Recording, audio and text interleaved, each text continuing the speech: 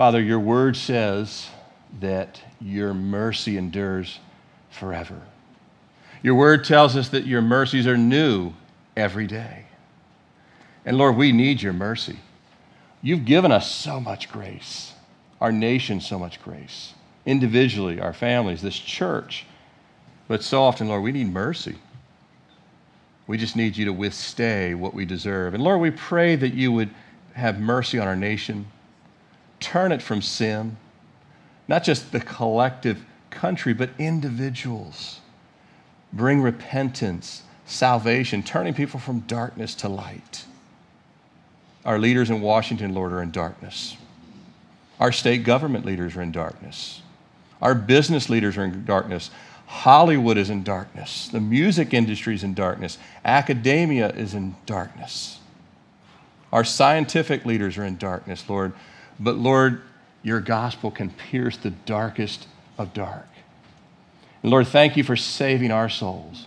And we ask that you cleanse us afresh and anew this morning. We may have come in here with bad attitudes. Lord, bitterness, unforgiveness, lust, pride, whatever it is. Lord, you said if your people who are called by your name would humble themselves, then would you hear from heaven and heal the land. So Lord, heal us in this room. We're sorry for our own sins and mistakes, Lord, but we don't just want to say we're sorry. We want to turn from them. And Lord, we ask that you give us the grace to do so. Wash us. Lord, bring healing in this room of relationships, of health, of mental health, of all the things that are needed. Lord, we ask for your healing power on our nation. Lord, our president, we pray you'd heal him. We pray you'd protect those that are in the opposite party, that they can't stand each other. Lord, heal them both, but heal their hearts of sin. Lord, we ask you would just pour out your grace and your mercy and just an awakening and a revival in our nation. And Lord, let it start here in this room this morning and throughout the remainder of these 3 months. In Jesus' name we pray. Amen. You may be seated, only to stand up in just a second. So, as your exercise, if you can do nothing else today, it is a day of rest, except for when you come to church, you got to worship. You've already got to raise your hands. You've already got to get on your knees. Now you get to open the Bible. Kind of like the whole 9 yards. Stretching will be after the service. So, John chapter 1. If you don't have a Bible, raise your hand. We can put one in your hand. But John chapter 1. And once you get there, I'm going to ask you to stand. We want to read these 18 verses standing. John chapter 1. Now, I'm not going to do a verse by verse study of these 18 verses. I don't have that time this morning.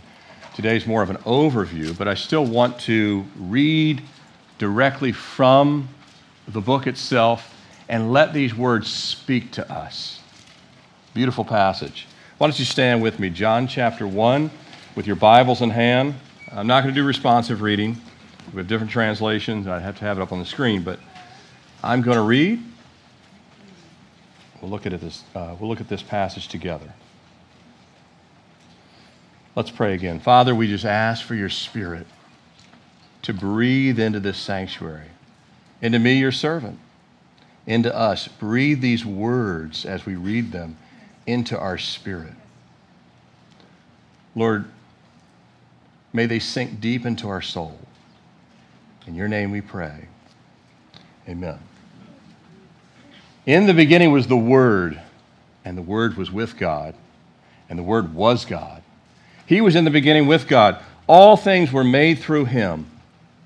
Without him, nothing was made that was made. In him was life. And the life was the light of men. And the light shines in the darkness. And the darkness did not comprehend it. There was a man sent from God whose name was John. This man came for a witness, to bear witness of the light, that all through him might believe. He was not that light, but was sent to bear witness of that light. That was the true light, which gives light to every man coming into the world. He was in the world, and the world was made through him, and the world did not know him.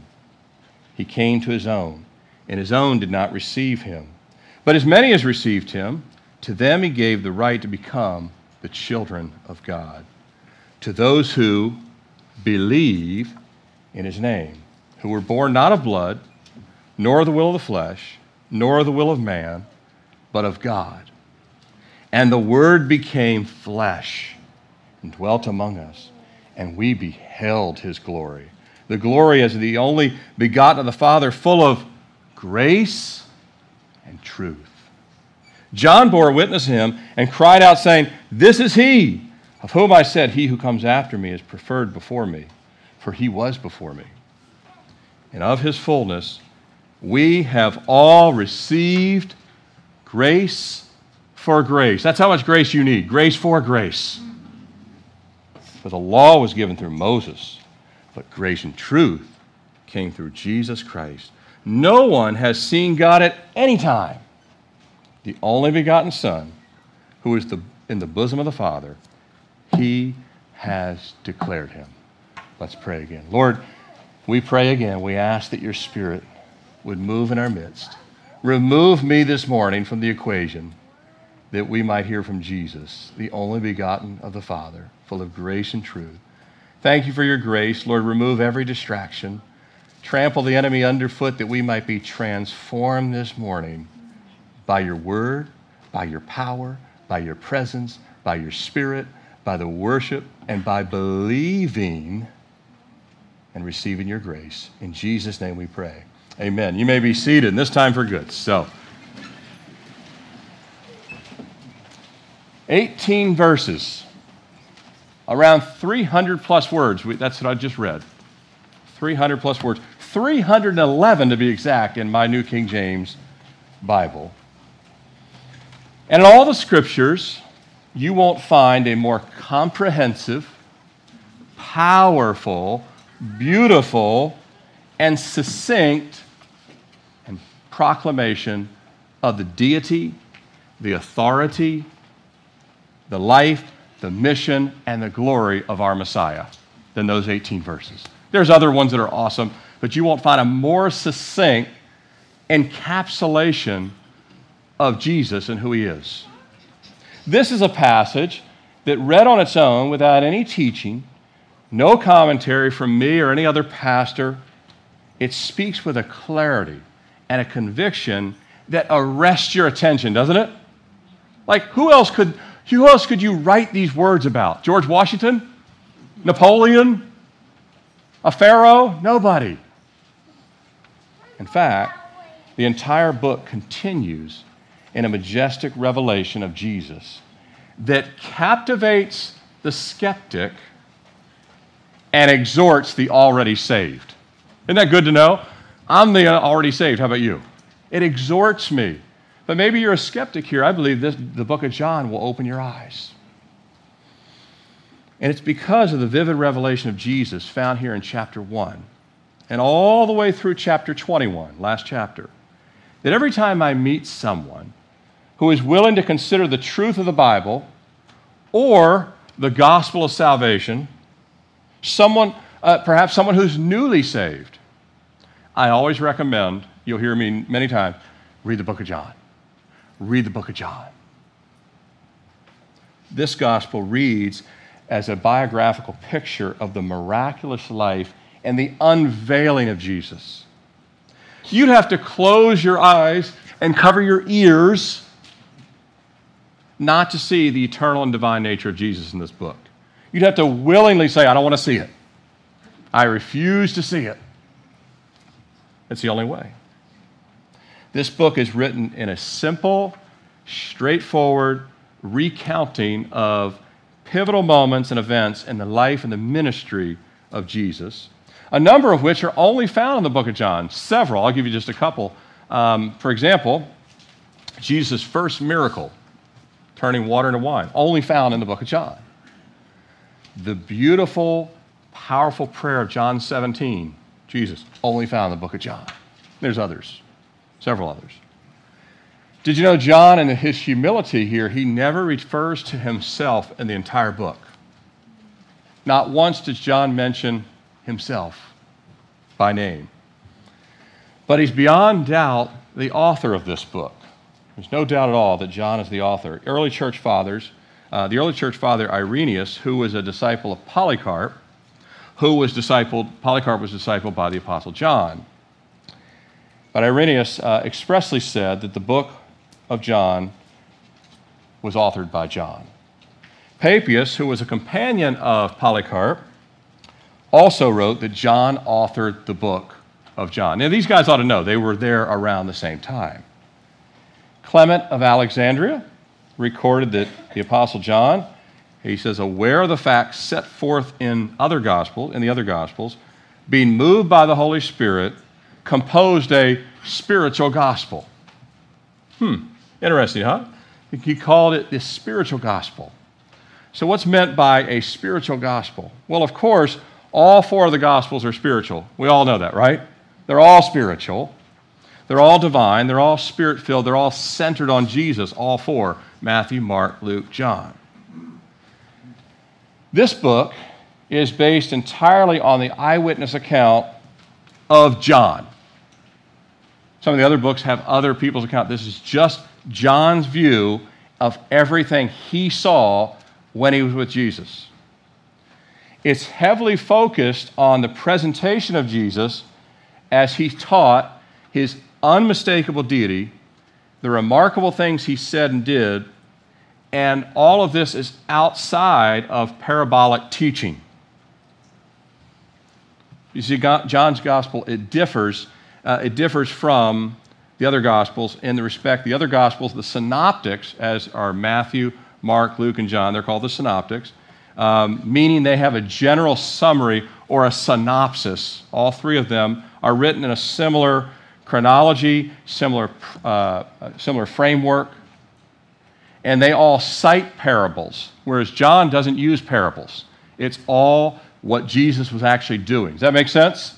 The parables, of course, convey great truth. Most of the parables convey true conversion and false conversion, most of them. But John just focuses on the things Jesus did, miracles, his teaching outside of the parables, outside of the use of parables.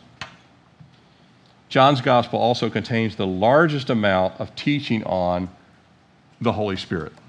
Largest amount of teaching on the Holy Spirit.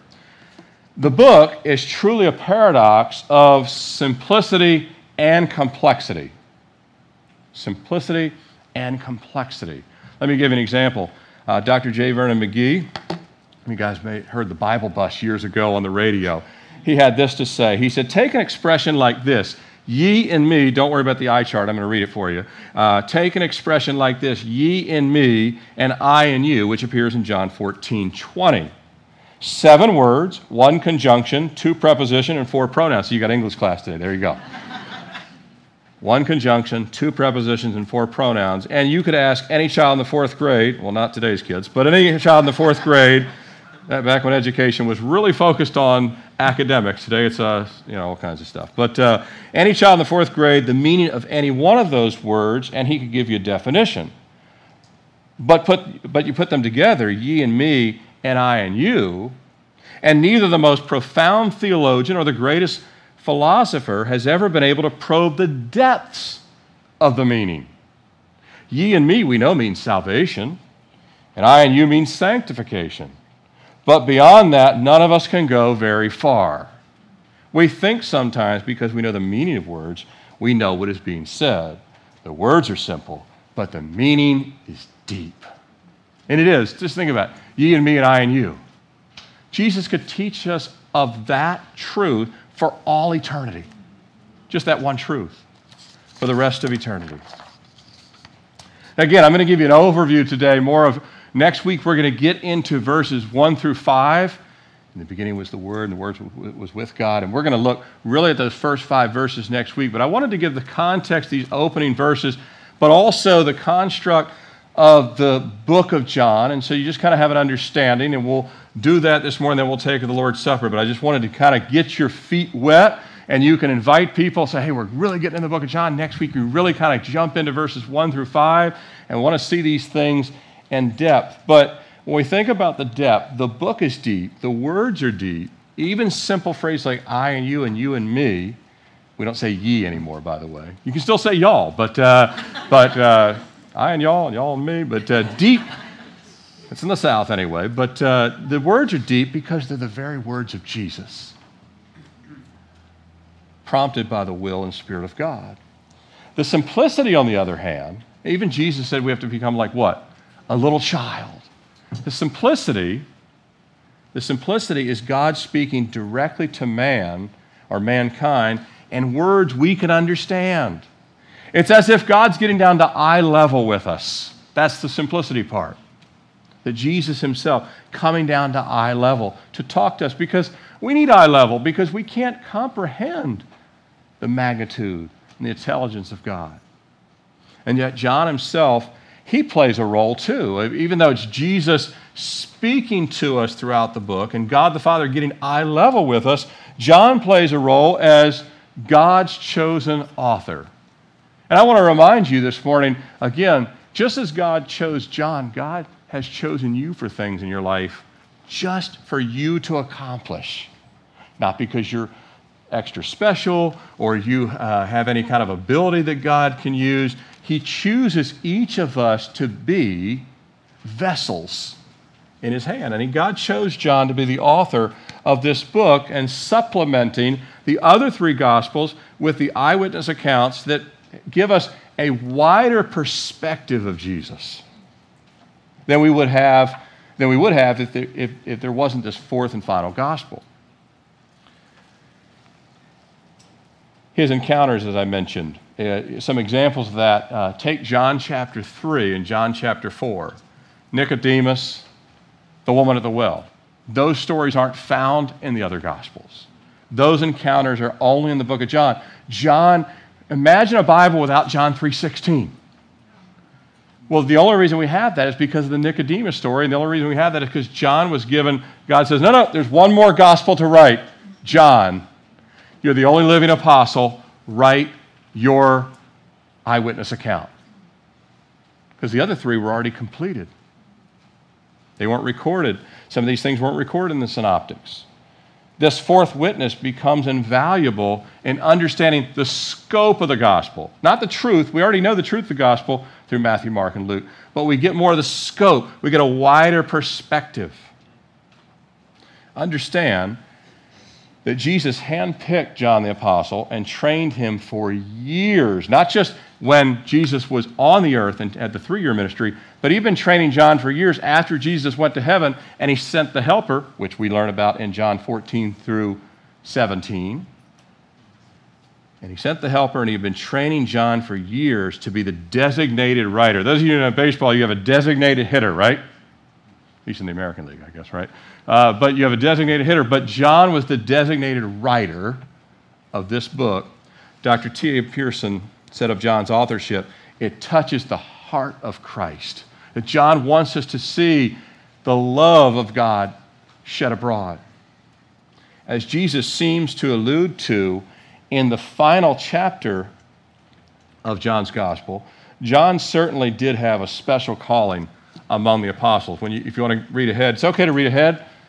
You can go read the whole book if you want, but if you read ahead and you go all the way to chapter 21, it really does appear that John had a very special calling from Jesus. He outlives all the other apostles. All the others die a martyr's death. He's the only apostle that doesn't die a martyr's death, though the Romans, according to Tertullian, tried to boil him alive in oil. You think your day's been rough. John could say, no, I would have been martyred, but they threw me in a pot of boiling oil and I didn't burn at all. He had a Shadrach, Meshach, and Abednego experience. He was miraculously unharmed, and the emperor was so angry that he said, well, just send him to the Isle of Patmos, which is in the Aegean Sea, which is just, you would have to go east of Greece there or west of Turkey in the Aegean Sea. Matter of fact, I think I have it up on the map. There you go. You can take a look yourself. There's where Patmos is. And because he was boiled in oil and wouldn't die, Tertullian says that's where he was banished. Say, if we can't kill him, just let him die there on the Isle of Patmos. Ultimately, John not only survives, I don't know if you know this, but John does not die on the Isle of Patmos. He survives even that. In exile, we believe that in Patmos, he obviously was given the last revelation of Jesus, which is what we call the book of Revelation, the final revelation, while he was there in Patmos. But when taking the writings of both Clement and Polycarp, it appears that John lives the remainder of his life in Ephesus, right there in yellow. Ephesus, which is not far. You can see Patmos and Ephesus are rather close to each other. And today, when you take those Pauline epistle tours of Greece and Turkey, you can go to all of these places, which would be really cool. I'd like to do that one day. Anyone want to go with me? So we can go tour all these places. Yes, so we did Israel. It would be great to see this. But ultimately, John survives, and we believe that according to Polycarp and Clement, that he does live out his life in Ephesus there. And Polycarp specifically states that John was advanced in years in living in Ephesus. He specifically says John was in Ephesus when he wrote the book of John, and advanced in years. And that would have been, again, consistent with the fact that we know after Patmos he would have been quite old, and he had to have somewhere to write Revelation as well. So Clement also said that John returned to Patmos after the tyrant was dead.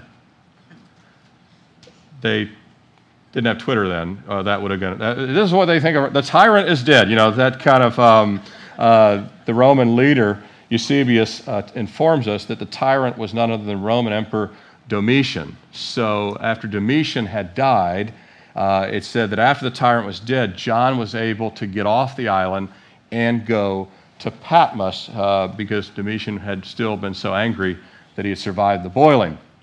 But John survives, goes back to Ephesus, and it's interesting. You know, Paul spends a lot of time in Ephesus. John ends up living out his life in Ephesus.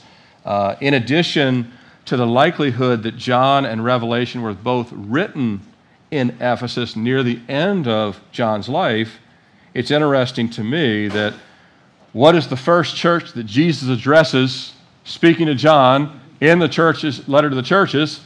Ephesus, very first church. So John very likely is kind of the torch bearer of the rest of the church age. Jesus saying, I'm speaking to Paul was instrumental in getting the church there up and going, and John finishes his life there. But only John's gospel, by the way, and the book of Revelation, interestingly enough, those two books are the only books that refer to Jesus as the Word.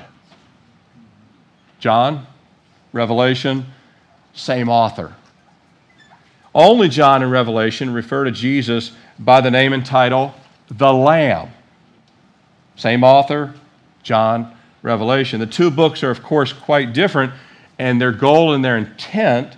The book of John further reveals the deity of Jesus and the blood of the Lamb in his first advent, right? So the book of John focused on Jesus in the first advent, his coming and walking and talking and preaching and living and dying, the first advent. Whereas Revelation unveils the heavenly and majesty, glory of Jesus, and the wrath of the Lamb in his second advent. Make sense? So instead of just the laying down of the Lamb, Jesus coming the second time, you have the wrath of the Lamb. Jesus as judge. God definitely uses John. Would you not agree God's using John strategically in all of this, stitching it all together, that he would be the writer, and yet, although he uses John, it's still all about who? It's all about Jesus. John's a vessel. It's all about the Lord. And there's one central theme that we'll see throughout John. Let's take a look at the outline of the study that we'll go through. Give you a look at the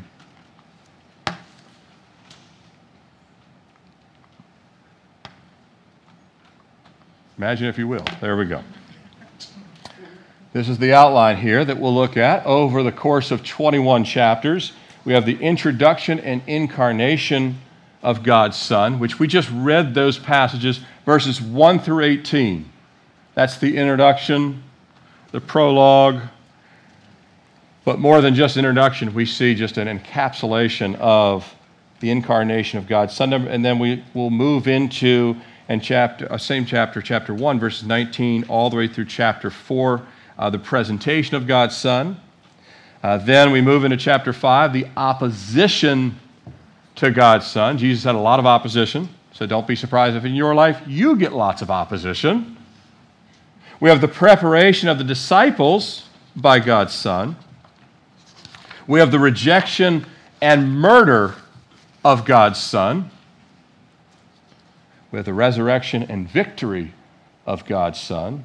And lastly, we have the concluding witness of God's Son. So seven sections. The last one's only 2 verses, so it'll actually get covered there with number 6. But nevertheless, that gives you an overview of the 21 chapters. Now, John chapter 20, you see I have it up on the screen, verse 31, tells us why the book is written and who it's all about. Do you see it on your screen there?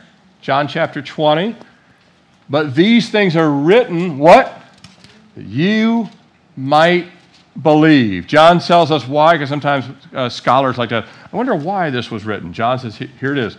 I've written all this that you would believe that Jesus is the Christ, the Son of God. There's the prominence of that term, Son of God, and that believing you might have life in his name. Isn't that great to know? This is why it's written. Throughout John, there's this continuous affirming of who Jesus was and is, being God's Son, and this name and title, Son of God, is used more often in the book of John than the other 3 Gospels. More often here than Matthew, Mark, or Luke use it. Now, Jesus, of course, had an earthly father. We all know that, right? Jesus had an earthly father, Mary's husband, but he didn't have a biological father, right? He had an earthly father, but not a biological father. Matthew and Luke, they wrote about the unique role and place of Joseph in Jesus' life, Matthew and Luke. But John covers none of the details about Joseph being the father, or the earthly father of Jesus. Interestingly, Mark's gospel never even mentions Joseph one time, whereas John actually does mention Joseph twice. The second of those mentions is in chapter 6, where Jesus expressed that unlike any other person that ever walked the earth, Jesus descended down out of heaven. Those of us with biological fathers, we don't descend down out of heaven. But if your father is God, he descended down out of heaven. The incarnation. He declared that he was sent from God the Father, as opposed to everyone else that is conceived by a human father. And even more than that, John, in his opening, and Jesus himself in his teaching, established that it is Jesus, not only the Son of, Jesus is not only the Son of God, but he is equal to God. And we'll get into that more next week in verses 1 through 5. That, again, that God in human flesh is what we refer to as the incarnation. So when you hear that term coming up around Christmas, that's what it means.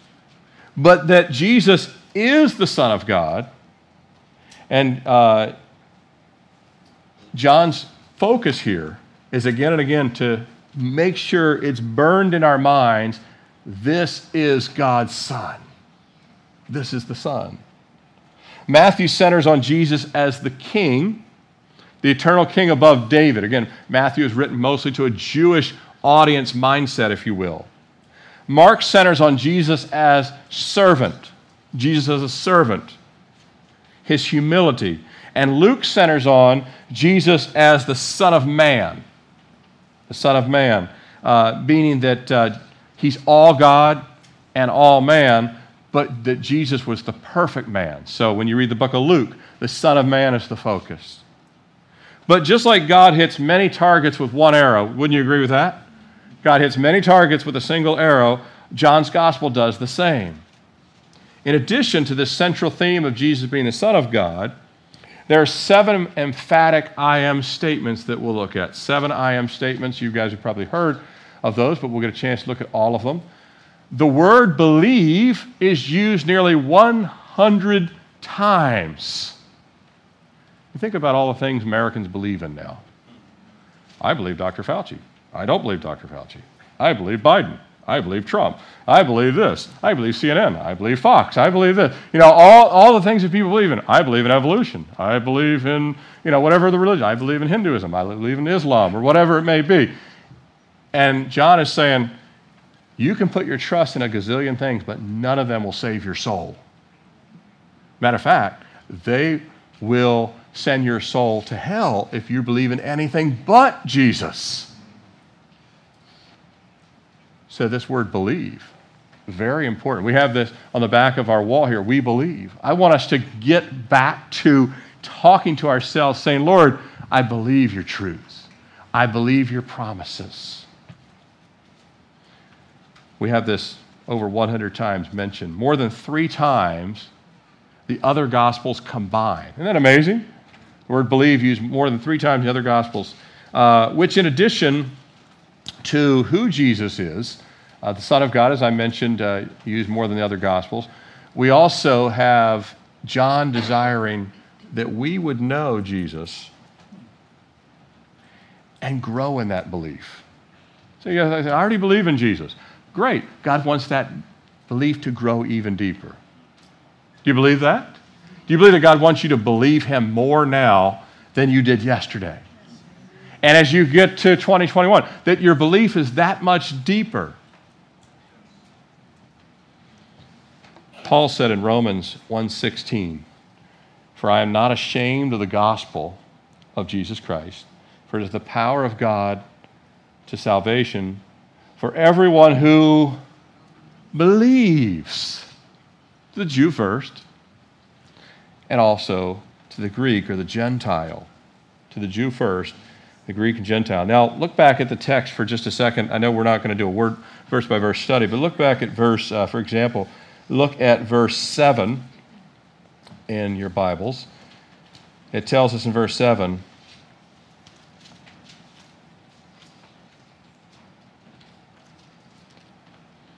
to bear witness of that light, that all through him might what? Believe. Believe. That all might believe. Verse 12. Verse 12. To them he gave the right to become the children of God, to those who believe in his name, to those who believe.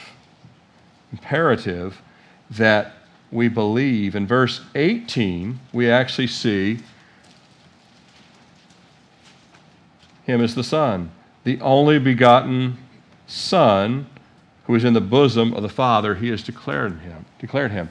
So God says, I want you to believe in my Son. Remember, even when the Spirit descends, this is my Son, hear him. But not just hear him, believe in him. Now, no matter how many times you've read the book of John, and I was reminded when I opened up, I got this new Bible back for Christmas, but I started not having any idea that I was going to do the book of John as a study. I noted in my Bible, I started reading John 1:1, January 1st of this year, 2020.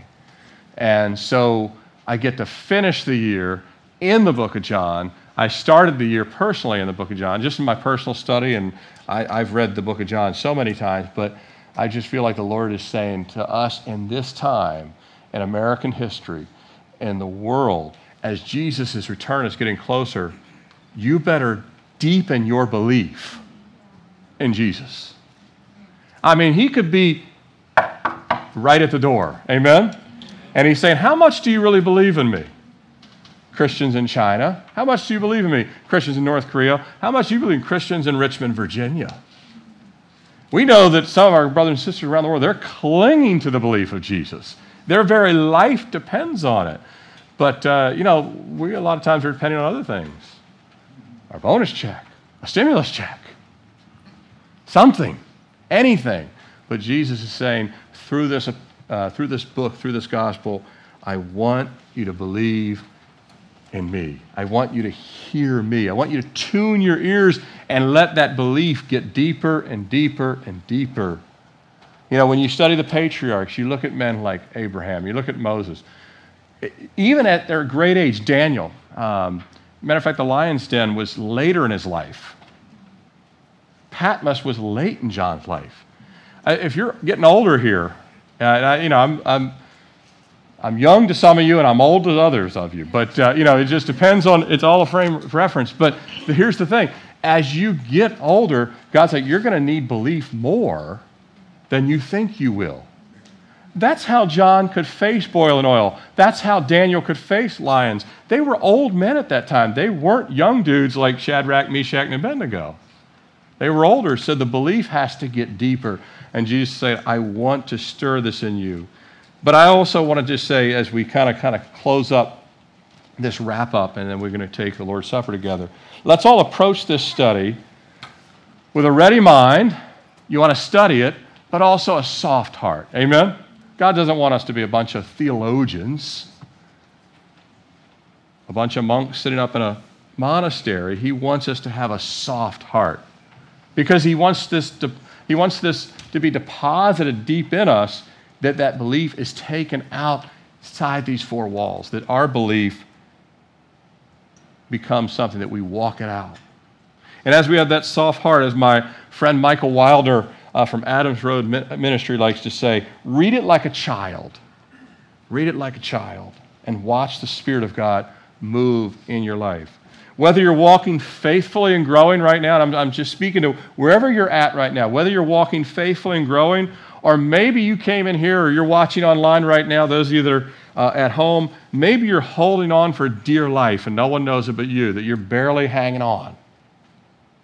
Which, by the way, can be real growth in your life. Did you know when you're barely hanging on, that's where you might grow the most? Why? Because now you have to believe what you say you believe. It's easy to say, yeah, I believe all this when everything's going good, but when it's not and you're holding on for dear life, you find out if you really believe it. That's what John had to find out. Do I really? The other apostles, they walk this walk. Will I do that? Perhaps you're walking in circles lately. You ever been there? Just going in circles. Or possibly you're here this morning, and if you're honest with the Lord and you're honest with yourself, you've really cooled off spiritually. And probably people around you know that too. They just don't have the heart to say it. Wherever you are, this book is for you. I'm speaking to those of you online as well. This book is for you, wherever you're at. This book, these passages, this study will draw you back or nearer to Jesus if you say, Lord, I'm coming with a soft heart and listening ears. It'll draw you closer to Jesus. If your ears are open, if you truly believe and your heart is willing, God's going to reveal more of the Son of God to you and me. Amen? He will. So I've been saved for years. Could he really reveal something new? You are just getting started. If you're alive, God has a lot more to reveal to you and a lot more to deepen in your belief. Amen? Let's bow our heads. Lord, we just thank you again for giving us this testimony, this word, that you want us to understand you more as the Son of God, the great I am. God made flesh dwelling among us.